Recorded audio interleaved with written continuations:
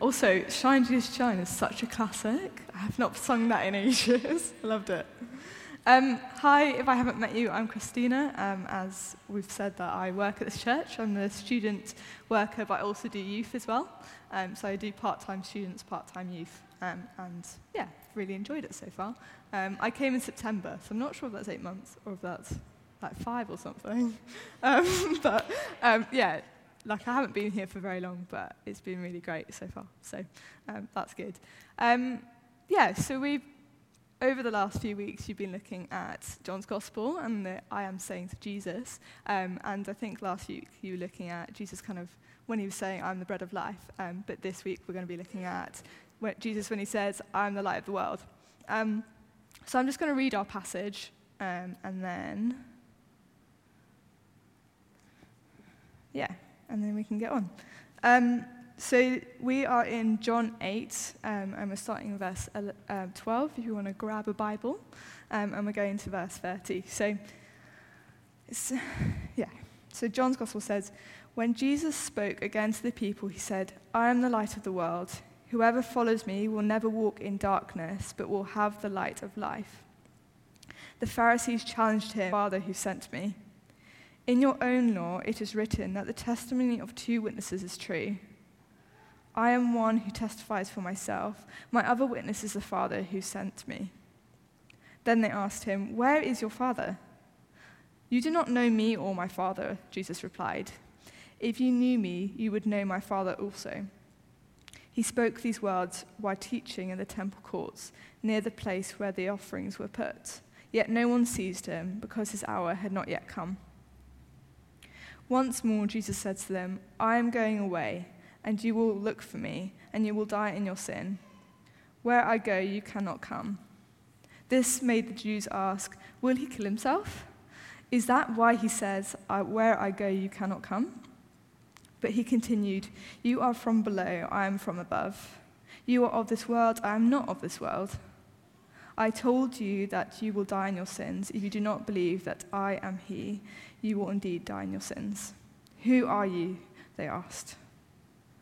Just what I've been telling you from the beginning, Jesus replied. I have much to say in judgment of you, but he who sent me is trustworthy, and what I've heard from him I tell the world. They did not understand that he was telling them about his Father. So Jesus said, when you have lifted up the Son of Man, then you will know that I am he, and that I do nothing on my own, but speak just what the Father has taught me. The one who sends me is with me. He has not left me alone, for I always do what pleases him. Even as he spoke, many believed in him. This is the word of the Lord.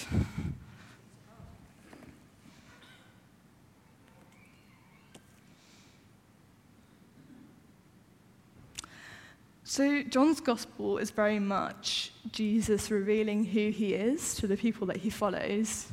And we can see that in this passage. There's various points where he just reveals a little bit more of who he is. And often, obviously, you can see lots of the people like, what are you talking about? But the main one I want to focus on is actually the first thing that Jesus says. And when he says, I'm the light of the world. But before we get to that, I have a question for you. What is the most recent memory you have of being in pitch darkness? Like no light, not even the moon, just pitch darkness. And what are your feelings you associate with that memory?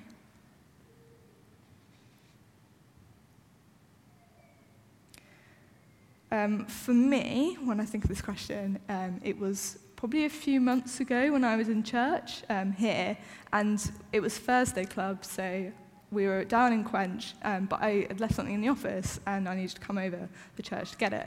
And to be honest, I was a little bit lazy, so I didn't turn the lights on, which I was like, it'd be fine. It's like empty space. I won't bump into anything. But it was only when I started walking that I realized they'd set up for the morning service on Sunday, and actually there was a bit more of an assault course than I realized. It was fine. I didn't injure myself at all, actually, because I was kind of like, oh gosh, there we go, now we go. But it's kind of like we often, if we know a place, often we feel like, oh, we can walk, even though I can't see. but actually that happens when we do that, sometimes we trip up. And also when I was, it's sort of an irrational thing, isn't it? But when you're in darkness, you're like, what's there? Anything could come out. And I was literally coming back out of the office and I was like, what if zombies just came? And what would I do? How would I shut the door? Gosh, I was just like, this is so irrational, Christina. But you just don't really know what's out there, do you? And then also when I was a child, I was definitely scared of the dark. That was one of the things. And I don't know about you, but often if I had to go to the bathroom at night, I'd turn on my light. But even walking back, I would take a flying leap onto my bed, just because I was like, the monster underneath my bed's going to snatch me. I was like, obviously I know that's not true. But it was that irrational fear. And I'm not as scared of the dark anymore. There are, obviously, as I just said, there are points where I'm like, oh. But, and I think also now it's not just much in a physical darkness, it's also a spiritual darkness that I'm probably a bit more wary of. And I don't know if you're aware of that as well. But in verse 12 in our reading, Jesus reveals to the people that he's speaking to, and he says, I am the light of the world. Whoever follows me will never walk in darkness, but will have the light of life. And this is the one thing I want to focus on today. And as Amy said, I want to focus on that this verse tells us three things about Jesus. It tells us, one, that he will illuminate our world. Secondly, it tells us he will illuminate our path. And thirdly, it tells us that he will illuminate our lives. So firstly, Jesus illuminates our world. I don't know about you, but I don't need to go very far to see darkness in this world, physical and spiritual. Just look at the news or my own, I don't know, your own personal story. You could probably testify to that. And also just this week, literally just yesterday, we heard about a little girl who was killed by a dog. And even last week, we heard about another black life that was taken in police brutality in the US. And then also there's the war in Ukraine, unrest in Israel, and just kind of a casual climate crisis gently rumbling away in the background. So there's a lot of darkness in our world. But darkness in the world around us is not a new thing. In Jesus' time, the Hebrew people were under darkness, under Roman occupation. And God's prophets had been silent for 400 years, and there wasn't seemed to be an end in sight. The priests would repeatedly read aloud the old prophecies about the Messiah in the synagogues to be heard by the people, and I can imagine there was probably quite a longing to kind of see him come and set them free. And Isaiah 9 verse 2 was part of one of these prophecies that was probably read. You'll probably recognize it, but it says, the people walking in darkness have seen a great light. On those living in the land of deep darkness, a light has dawned. Now, it's a classic Christmas reading, but actually it was the first thing that I thought of when I was sort of getting ready for today. And I was just thinking, I could probably just imagine that longing that the Jewish people had to kind of hear this prophecy spoken about for years and just kind of think, when's this going to happen? When are we going to see the Messiah come, a great military leader to save us from those who oppress us? And I don't know if you're also getting a bit of that anticipation now as we wait for Jesus to come back again. And then Jesus comes on the scene, this nobody from Bethlehem, this carpenter, and he kind of comes on the scene saying, I'm the light of the world. And everyone's like, wow, that's ballsy. This young carpenter from Bethlehem, people knew who Jesus' parents were, and they were kind of just like, how can he say I'm the light of the world? He has human parents, he's a human just like us. So he testifies about his identity, but we also see the author of John's Gospel do that too, and we see John the Baptist do that as well. So let me take you back to the opening chapter of the book, so John 1. We read it earlier, but when John is talking about the Word made flesh, referring to Jesus, he says, in him was life, and that life was the light of all mankind. The light shines in the darkness, and the darkness has not overcome it. So Jesus is testifying he is the light of the world, and John is also testifying. And we see John the Baptist also saying, prepare the way for this person to come. But I just kind of want to stop there, and I think also say, isn't that amazing that the God, the creator of the universe, and all that is in it, stepped down into a world full of darkness to be the light of all mankind? And the creator of the universe has stepped down into darkness for the Jewish people, the darkness of the last 400 years, and became a small baby boy, which is probably what they didn't really expect, but anyway. And when we look at our world, we can be encouraged that although we see so much darkness, the light that we know than light, we know that Jesus has actually won the ultimate victory. And as it says in John, that the darkness cannot overcome him. So Jesus, the Son of God, has stepped down into our world, into a dark world, to bring light and life. But also, he also illuminates our own path, doesn't he? So go back to that memory that you pulled up at the beginning of that time when you were in pitch darkness. Like me, did you try walking in that, or did you sort of wait for a light? Yeah. It's kind of hard to walk in the dark, isn't it, with getting through on scratch. Sometimes we can manage it, but often we fall over or we bump ourselves or something like that. It's also pretty scary, isn't it, when you're just like, I don't know where I'm going, don't know what's ahead. And the one time I do like walking in the dark is often when I'm at home with my parents up in Scotland, and I've been tasked with walking the dogs around the garden at night, but it's a really clear day, a really clear evening, and actually the moon's shining, and I can see it quite well. And also it's familiar to me. I know the path, I know the rises, I know the drops. But obviously some nights I still need a torch or something to illuminate the path in front of me. And in our passage, in the first verse, Jesus does go on to promise that those who follow him will never walk in darkness, that they can trust his leading, that he will illuminate their path with his light. And also Psalm 56, verse 13 says, "For you have delivered me from death and my feet from stumbling, that I may walk before God in the light of life." And this is kind of just saying that, actually, as we journey through life, Jesus has saved us from the darkness. He's saved us from stubbing our toe in the dark. But he's also saved us to walk in his light, to let him guide our steps, and to walk with us on our journey through life. But I don't know about you, but I found that he doesn't illuminate the whole path in front of me, and I now know what I'm doing in 10 years or 20 years, or where I'll be towards the end of my life. I find that more often than not, actually, he illuminates the steps in front of me. And he just reveals his purpose for my life a bit. So when I finished school, I sensed God calling me to go out and do YWAM, to do a DTS.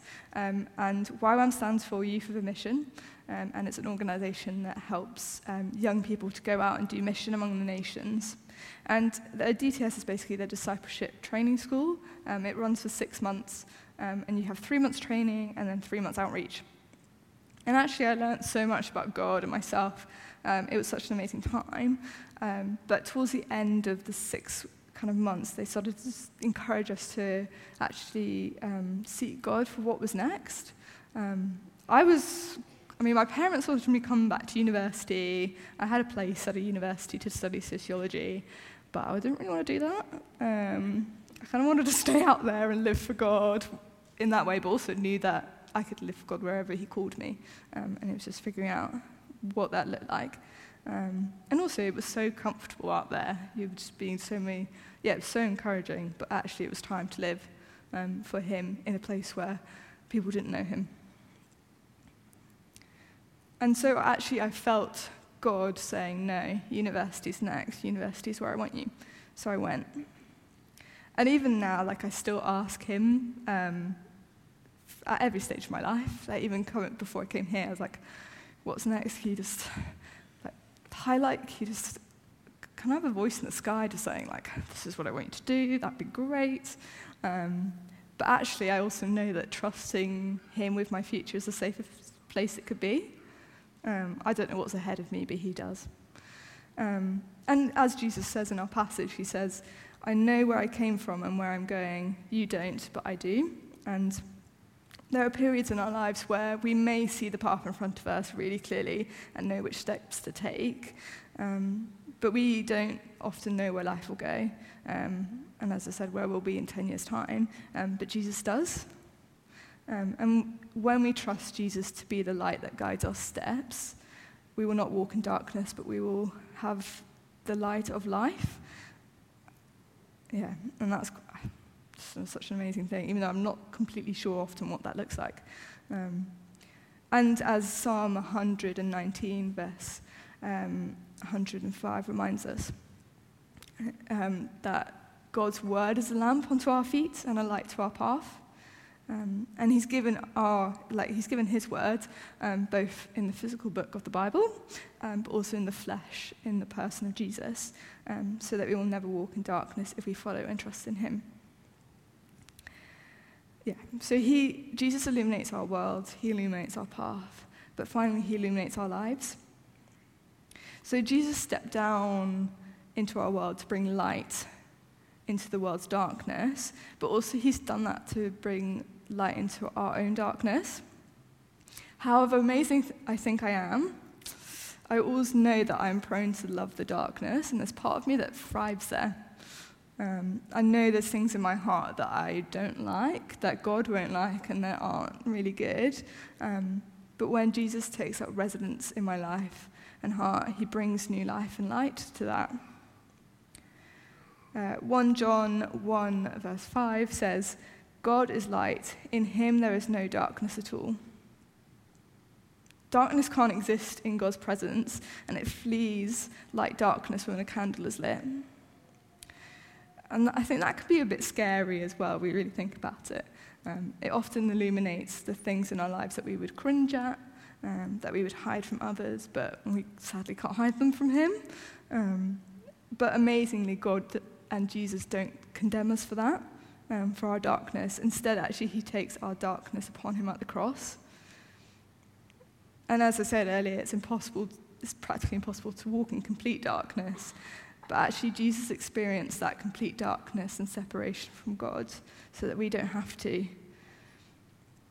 And I think a really helpful illustration that someone shared with me a few years ago about what it means when I kind of say that Jesus brings light and life into our hearts and lives. It's kind of like our hearts and lives are often like dark and dusty houses.